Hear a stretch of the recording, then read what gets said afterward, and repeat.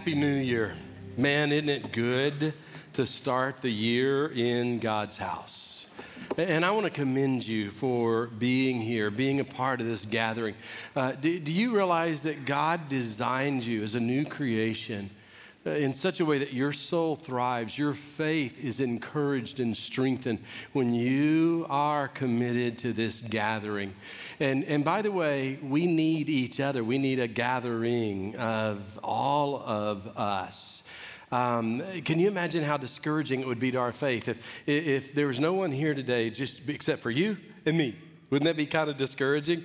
And yet we look around and we see so many others who are just leaning into Jesus and walking with Jesus. And the reality is this faith thing is designed to be done in community. That's why we pray, give us this day, not me, give us this day our daily bread. Forgive us our debts as we forgive our debtors. Lead us not into temptation. Deliver us from evil. I want you to just turn to the person next to you and just say, thank you for being committed to the gathering. Just thank them because we are here together and we need each other and you are here. Amen. All right. Now, hey, let's get to work. Let's dive in. We are in the middle of just a really quick, short series. This verse changed my life. David started it last week, and didn't David do a great job last week? Amen. Outstanding. And then Pierce will be preaching next Sunday. This verse changed my life, and I'm here in the middle of the series, and we're going to look at a verse. But before we look at the verse that God has used to change my life, I want to ask you a question. Do you have a favorite verse? I mean, do you have that kind of go-to verse? That verse that you just kind of whip out, when people are exchanging verses and you want them to know you can hang, with the church crowd. And, you got it. You and Jesus got it going and your scriptures. But even more than that, do you have that verse that your heart just kind of just gravitates towards in times of doubt? It's like your anchor. Or maybe in times of incredible pain and disappointment with life, it is that which keeps you afloat. Or in times of indecision, it's just a verse that God uses, and it's just kind of your North Star, and it recenters your life. Do you have a favorite verse? Now, I know some of you are thinking, I got one. Jesus wept. Yeah, okay, that's great. I love it. But did you know that I looked online and just found some of people's favorite verses? And number 4 on the list, according to this particular survey, is this. Not bad. I can do all things through him who strengthens me. Number 3 on the list. And we know that for those who love God, all things work together for good, for those who are called according to his purpose. Number 2 on the list, for I know the plans I have for you, declares the Lord, plans for welfare and not for evil, and to give you a future and a hope. Number 1 on the list, can you guess what it is? It comes out of the Gospel of John, Yeah, God so loved the world, he gave his only begotten Son, whoever believes in him should not perish, but have everlasting life. Well, this morning I want to share with you a verse that God has used to really shape my life, influence my life. It's a verse that I memorized back in college along with a number of other verses. And honestly, if you ask me my favorite verse, I would tell you it's all of these verses that I've memorized, or I'd just tell you it's whatever verse I read this morning that God used to speak to me. That really is my favorite verse. But if you really pinned me down and said, okay, what verse does your heart gravitate towards in those pivotal moments of life? I would tell you it's Galatians chapter 2. Verse 20. I mean, it's just one of those pivotal verses that God has used. And this morning, I want to not so much preach it, though I love preaching, and I believe God ordained preaching, and he wants us to hear preaching. But I want us to just consider this verse and just kind of break it down and talk about it together. Because here's my prayer. By the time we leave today, my prayer, I'm going to invite you to embrace a Galatians 2:20 life. I mean, it's incredible if you really begin to break down what Paul tells us in this verse. He just says, I have been crucified with Christ. Think about that. If you begin to live that out at pivotal moments in life and you're just going, man, I've been crucified with Christ. And then you go, it's no longer I who live, but Christ lives in me. And then you're going, okay, well, what am I supposed to do in this moment? The life that I now live in the flesh, I live by faith in the Son of God who loved me and delivered himself up for me. See, when I look at this verse, here's the way I break it down and have broken it down over the last 40 years. I am a crucified, occupied follower of Jesus. And again, I want you to not so much hear this as a sermon as just diving in and just let's answer the question together. What would it look like if we embrace together this year? We're going to live a Galatians 2:20 life, because that's what I'm going to invite you to do. I am a crucified, occupied follower of Jesus. Right now, I'm going to ask you to just put the Galatians 2:20 back on the screen. It's up there. And I'm going to invite you to just declare this verse with me. Not read it, but just declare this verse with me. And by declaring it, I'm saying to recognize that this verse is true. All of God's word is true. Whether you believe it's true or not, it's still true. Whether you've lived the truth out or not, it's still true. And I'm just going to invite you to just embrace this truth, and then let's break it down together. So I'm going to invite you right now. Would you just read this with me, declare this with me? Let's declare this truth to be true. I have been crucified with Christ. It is no longer I who live, but Christ lives in me. In the life I now live in the flesh, I live by faith in the Son of God who loved me and gave himself for me. Man, if we begin to break that down and, you're just kind of like you come to a pivotal moment in life and you're going, okay, God, help me. God goes, okay, let's go back to I am a crucified follower of Jesus. I have been crucified with Christ. What in the world does that mean? Crucified. It's how I know Paul's a preacher. He says stuff like that. I've been crucified with Christ. And we're like, Paul, what does that even mean? I've been crucified with Christ. Well, let's kind of look at it. I mean, crucified means to die. It means to be dead. There's no sort of dead. There's no kind of dead. There's just dead, right? And so Paul was saying, hey, you know what? I want you to understand something. And God, I want to make sure that I understand before you that the old Paul is dead and done with. He is gone. He's dead.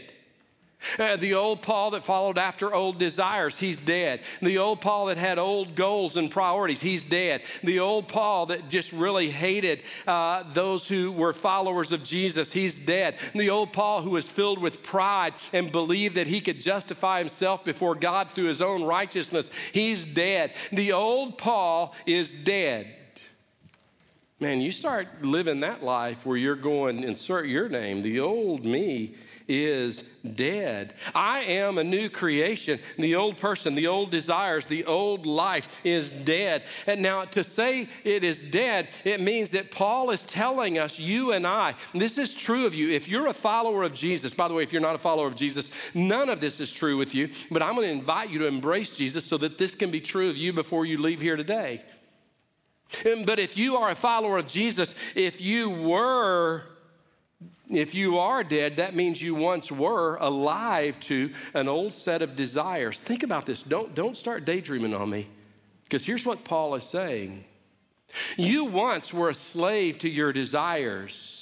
You were a slave. That just means that your desires were stronger than your will to resist. So then we say you're a slave of sin. That's what Scripture says. And so it just means that you were a slave. You didn't have the willpower or the strength to resist the desires that you saw. You look at stuff and it looks good and you're going, I want that. And so you went after it. The desires of your flesh, that feels good. So I want that. And you go after that. And the desire of pride, the stuff that makes you look good in front of others. Where am I getting that? Scripture tells us that all of sin, all that is in the world, and the desires of the flesh, the desires of the eyes, and the pride of life is not from the Father, but from this world. You were once a slave to stuff that looked good, made you feel good, and you thought at least made you look good in front of others, pride. And Paul says, that old Paul is dead, and that old you is dead, and that old Gary is dead, who was a slave to those desires. It's interesting, he uses the word crucified, right? And crucified is a bloody ordeal. Crucified, there's nothing civilized about crucified. I mean, whenever there's a crucifixion going on, and I pray that we don't see one in our day, but I'll tell you, in the first century, you didn't go buy a ticket to a crucifixion and get your soft drink and your popcorn and sit there and, recline in chair and just watch it and just ooh and ah and laugh. No. If you witnessed a crucifixion, you looked on in horror because it was a bloody, cruel death. And Paul says that old person, that person that we once were has been crucified, and it was a bloody death. But now he says, we're alive to something else. But let's deal with something before we move on from I'm a crucified follower of Jesus. The reality is that old person may be dead, so why do you and I, notice I'm including you in this, still struggle with our old sinful desires? Why do we still crave stuff that looks good, feels good, and stuff that we think makes us look good in front of others? Lust of the flesh, lust of the eyes, and the boastful pride of life.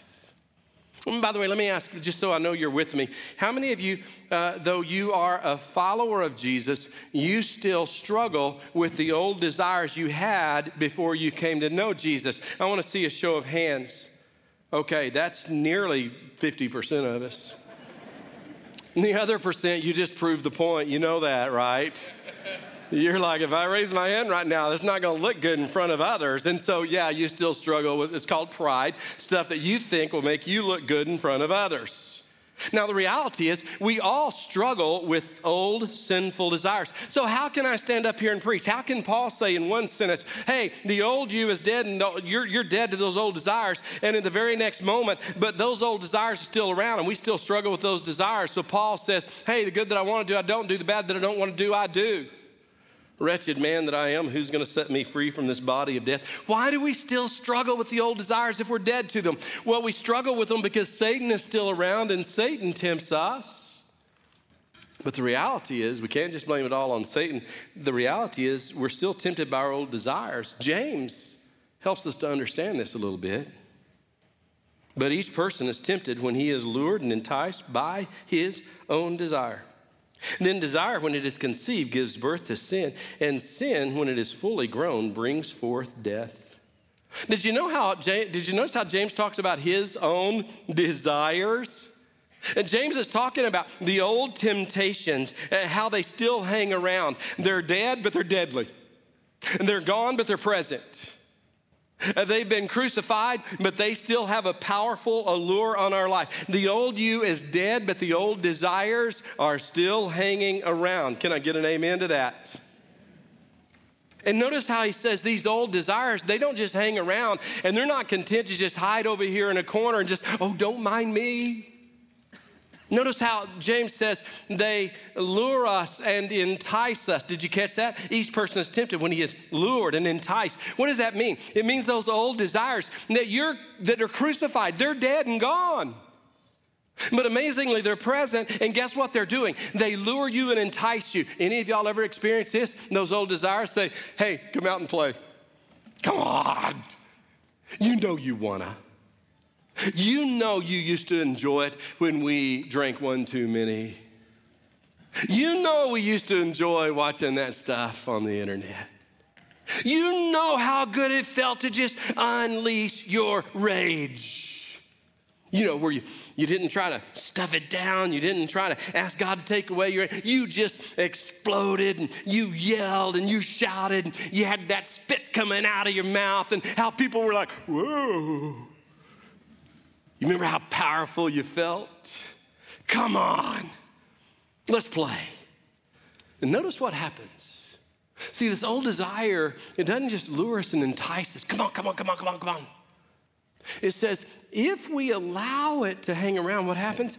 It conceives. Then desire, when it has conceived, gives birth to sin. We allow that desire to hang around. And what happens when someone conceives? Well, become pregnant, and pregnancy lasts about 9 months. And that 9 months, that child is growing and maturing and getting stronger and getting ready to be birthed into this world. And what Paul is saying here is, yeah, those old desires, oh, they've been crucified and you're dead to them. Oh, by the way, they sure hang around and exert a lot of influence, and they entice you and beg you to come out and play. And if you entertain those desires, then what happens is those desires conceive inside of you. And if you let them hang around for 9 months, 9 weeks, or even 9 minutes, it's only a matter of time before those desires are going to give birth to sin in some shape, form, or fashion. So what Paul is telling us is to live life as a crucified follower of Jesus means that we don't let desire linger. We don't let the old desire hang around. We don't let it get conceived. We don't treat it like a backyard barbecue. You know how when you're barbecuing in the backyard, I don't do it much, but if I ever do barbecue in the backyard, I mean, man, that meat starts smelling good, doesn't it? I mean, let's face it, there's no meat that tastes better than meat that is just right hot off the grill. You're grilling it, and all of a sudden you start smelling the aroma, and you're putting on the barbecue sauce and this and that, right? And you just, your mouth literally starts to water, and you're like, I gotta have a bite. And if you're like me, you eat your whole meal before you ever set any food on the table, right? If you're the one barbecuing. And that's what happens when we allow desire to linger. We allow it to conceive. It's like that barbecue, and we start smelling it, and our soul starts watering, and we're just like, I gotta have a bite. I've got to do that. And so what Paul is saying is, if I'm crucified, if you live a crucified life, you go, wait a minute, no, I'm dead to that desire, even though it's luring me and enticing me. And so in this moment, before it conceives, before I let it hang around for 9 months, 9 weeks, or 9 minutes, God, I'm asking you right now to kill that desire. God, I'm asking you to remove that desire. God, I'm asking you to cause that desire to just keep flying right over my head. I mean, I love the old saying, you can't keep the birds from flying over your head, but you can keep them from building a nest in your hair. Amen? And you're going, God, would you just keep the birds flying? God, would you just, how about this? God, you hate sin. God, would you let me see this sin, this temptation through your eyes? Would you give me a hatred for this sin? Would you let me hate it like you hate it? See, when you say I'm crucified, you got to recognize that this is a bloody killing. This is a bloody death. There is nothing humane about this. And so you treat that temptation like it has to be crucified. Reality is we're all still tempted, but the old person who followed after those desires blindly is dead and gone. So I'm going to invite you to just declare this with me. I am a crucified follower of Jesus. If you are a Christian, you have asked Jesus Christ to be the Lord and Savior of your life. Would you just declare that with me? Whether you've lived it out or not, whether you've believed it up to this point or not, would you just declare with me, I am a crucified follower of Jesus. Let's say it together. I am a crucified follower of Jesus. But notice, not just crucified, we are also occupied. I love this. I've been crucified with Christ. No longer I who live, but Christ lives in me. If you begin to understand what it means that you are occupied, you can go ahead and just hang out a no vacancy sign over your soul. Because if Christ is in you, there's no room for anything else. But this gets kind of fun, right? Because when doubt invades your soul, you can say, well, no, I am occupied. I am occupied by Jesus Christ. And so Jesus, right now, doubt is invading my soul. And I'm asking you to take up the space where the doubt is. When fear invades your soul, you're going, Jesus, I'm asking you to take up the space where that fear is. When indecision, doubt, you name it, hatred, pride, prejudice, lust, you're going, Jesus, I am occupied by you, and you are big enough to fill me up completely. So would you occupy the space where that doubt, that fear is? See, the Bible says Christ in you, the hope of glory.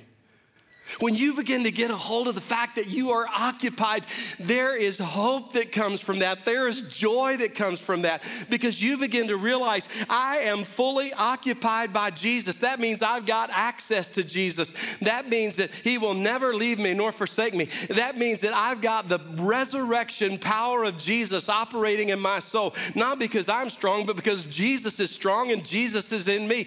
And so Jesus, through your power, I really do have the strength to walk away from this temptation. Do you realize when you begin to understand I am occupied by Jesus Christ, then all of a sudden you have hope from just knowing that you've got a friend who sticks closer than a brother. You realize Jesus is not an Airbnb guest in your soul, right? He's not there for a week or a month or even a lifetime. He is there for all eternity. And when you begin to understand, I am occupied, you begin to understand that nothing can ever separate you from the love of Jesus Christ. And then you begin to embrace Jesus as your master, your Lord, your God, your King. I was listening to a podcast just yesterday. And it just, in the podcast, it talked about how Jesus is the better master. Oh, by the way, we're all mastered by something, right? You can give yourself to your job. You can give yourself to being a professional athlete. You can give yourself to, I'm going to have the most likes of anyone that I know. You're going to be mastered by something. And in the podcast, they said Jesus is the better master. Listen to what they said. We all have a master. Jesus is better because if you get him, he will satisfy you. If you get Jesus, no other master can satisfy you. He will satisfy you, and if you fail him, he will forgive you. See, Jesus is a better master, and you are occupied by this master who can actually satisfy your soul and forgive you when you fall short. Man, I invite you to just declare right now in your own heart, I am an occupied follower of Jesus. But then the key is not just crucified, occupied. The key is follower, right? I've been crucified with Christ. No longer I who live, but Christ lives in me. And the life I now live in the flesh, I live by faith. I live by faith. I live by faith in the Son of God who loved me and gave himself up for me. See, if you begin to live by faith, then you begin to understand, man, I am under new ownership. I am under new management. You begin to embrace this reality. You are not your own, for you were bought with a price. So glorify God in your body. You now have a new king. And here's the deal. When you live by faith, here's the deal. You begin to understand that his job is to lead, your job is to follow. And when you begin to understand that, it begins to simplify life. Living by faith doesn't mean you get to do what you please. It doesn't mean you get to do what you think is best. It doesn't mean you get to follow your heart. It doesn't mean you get to do what somebody else tells you to do.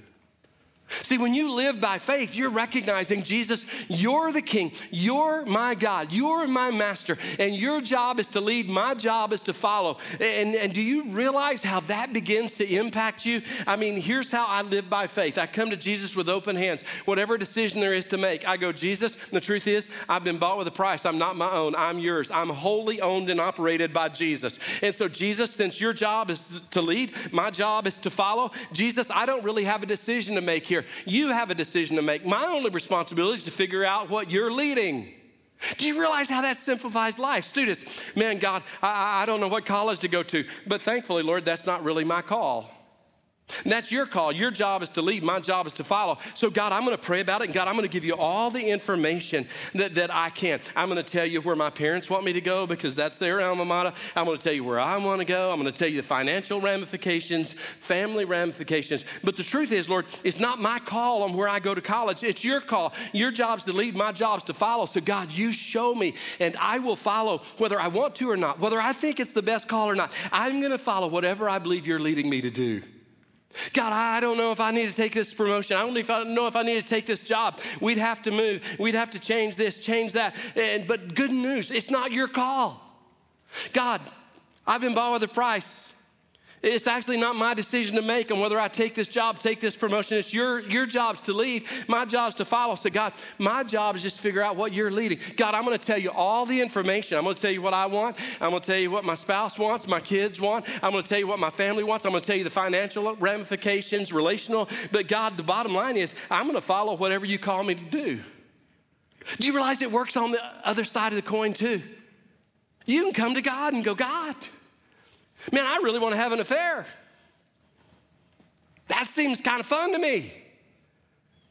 Yeah, but God, it's not my call to make. God, I kind of want to get a divorce. I think I could do better. But that's not my call to make, God. Hey, I want to cheat on that test. God, but that's not my call to make.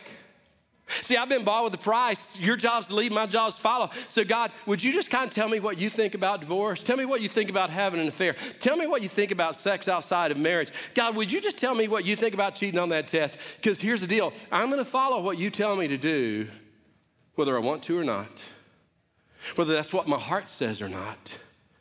See, I've been bought with a price, and I'm not my own. And I'm going to live by faith. See, if you really embrace that, I'm a crucified, occupied follower of Jesus, your life will be radically transformed. So let me ask you, what would it look like for you to say today, I'm going to embrace a Galatians 2:20 life? I'm not asking you to make it your favorite verse. I'm not asking you to put it on your fridge. So, man, it'd be a good idea. I'm not asking you to underline it in your Bible. Great idea, by the way. But I'm just saying, what if you said, man, I'm gonna live a Galatians 2:20 life. Maybe you can't, crucified, occupied, follower. Maybe you can't do all three. So just choose one. For some of you, it would mean you start getting really serious about what it means to be a crucified follower of Jesus, and you start dealing with sin, and you stop thinking like an alcoholic who says, I think I'm going to grab a burger down at the pub. Or I think I'll just have one drink. And we all go, no. You can't do that. That's crazy. But we do the same thing, don't we, in every other area of life? Like we can be cozy with sin, but not be controlled by sin. And so you start going, well, no, I'm crucified. And so that means this has got to be a bloody death. This has got to be a ruthless death. And so I'm going to start dealing with temptation right there when it entices me, instead of letting it conceive and hang around for 9 months, 9 weeks, or 9 minutes. I'm going to deal with it right then and ask God to take that away. Ask God to change my mind. Ask God to change the subject. Ask God to start just letting the birds fly over. Ask God to give me a hatred for that sin. See, what would it mean for you to say, I'm gonna live as a crucified follower of Jesus this week? How about occupied? See, you can't be occupied by Jesus and only have part-time contact with Jesus. Amen? Let me hear an amen on that. It means you got to get serious about being occupied. Amen? You got to get serious about being a part of the gathering like you are this morning. Get serious about opening your Bible and listening to the voice of God and bending your knee and praying and bending your knee and confessing your sin and bending your knee and saying, God, I'll do whatever your Spirit prompts me to do. See, occupied, it means you spend time with Jesus. And how about follower? Where's Jesus been leading you that so far you have resisted him? What step is he calling you to take? What would a step of faith for you look like? Maybe for some of you, it's praying over your kids at night out loud. Maybe for you, it'd be volunteering in our Next Gen ministries. Maybe for you, the next step, I am a follower of Jesus. It would be getting connected in the life group. For some of you, it'd be getting into recovery. For some of you, it'd be seeking out counseling for your marriage. What would it look like to take a step toward that place that Jesus has been leading you, but you've been resisting? I am a crucified, occupied follower of Jesus. Let me tell you why this is so important. In this podcast that I was listening to, somebody was interviewing Timothy Keller, who's passed away now. But Timothy Keller, in this podcast, started quoting C.S. Lewis, and he made an incredible point that I think is relevant to every one of us. He said, quoting C.S. Lewis, when we're young, we all tend to believe that there's something in this world that will truly satisfy us.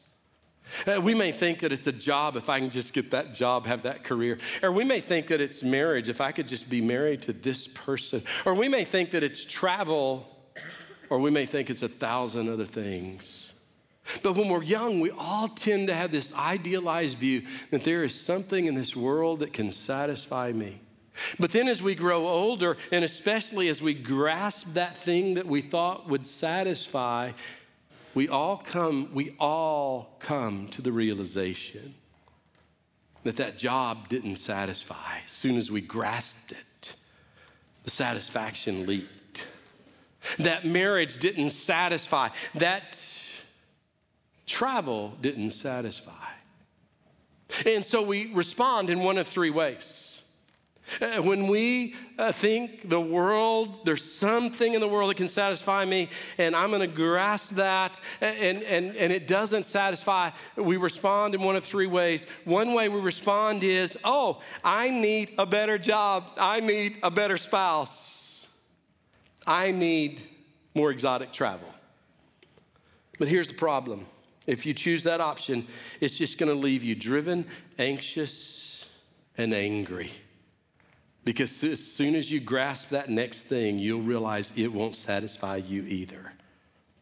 Option number two is you can make this decision. There's no happiness and satisfaction in this life, so you lecture yourself. Stop crying for stuff that will never happen.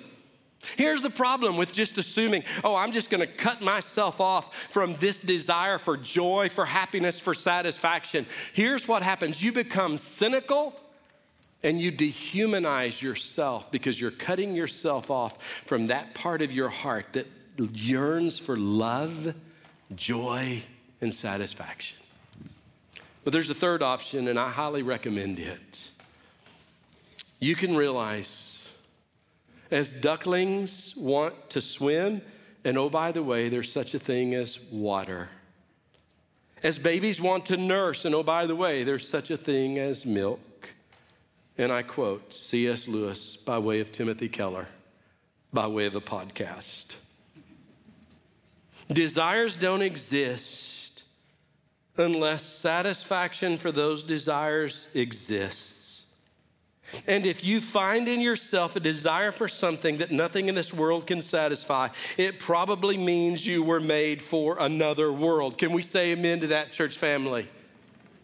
See, you find satisfaction when you stop trying to find satisfaction in the stuff that looks good, feels good, and the stuff that you think makes you look good in front of others. And when you start embracing a Galatians 2:20 life, when you say, I am a crucified, occupied follower of Jesus, you begin to find satisfaction because Jesus is the only master who can satisfy you and who can forgive you when you fail him.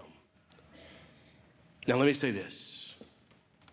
If you've never trusted in Jesus, you can embrace a Galatians 2:20 life, but it begins with recognizing that there is the kingdom of God and Jesus is the king of the kingdom. And Jesus loves you so much, this king. He wants you to be a citizen of his kingdom forever and ever and ever. But he came and died on a cross in your place. He paid the penalty for your sin. He was buried. He rose again. He conquered sin, death, Satan, and hell. And he says this, if you're willing to come and repent, if you're willing to embrace a crucified life, if you're willing to die to the old self and the old desires, if you're willing to crucify those and let Jesus crucify them, and if you will believe in the Lord Jesus Christ and claim him as your Savior, and if you will commit yourself to follow him as your Lord, your God, your King, whoever calls upon the name of the Lord shall be saved. And I invite you today to turn to Jesus and trust in Jesus and receive Jesus. And you say, I've done that. Great. Then today, the invitation is embrace a Galatians 2:20 life. Work this week on the crucified or the occupied or the living by faith, following Jesus. And I'm telling you, you will find in Jesus the satisfaction you seek. Let's pray together, and then Richard's going to close us out. Lord Jesus, we thank you because you truly are the only one who can satisfy us, who can save us, who can forgive us. You're the only one who can give us the life we desire. So today we embrace you and we declare that we are crucified. We are occupied followers of Jesus. We pray this in Jesus' name.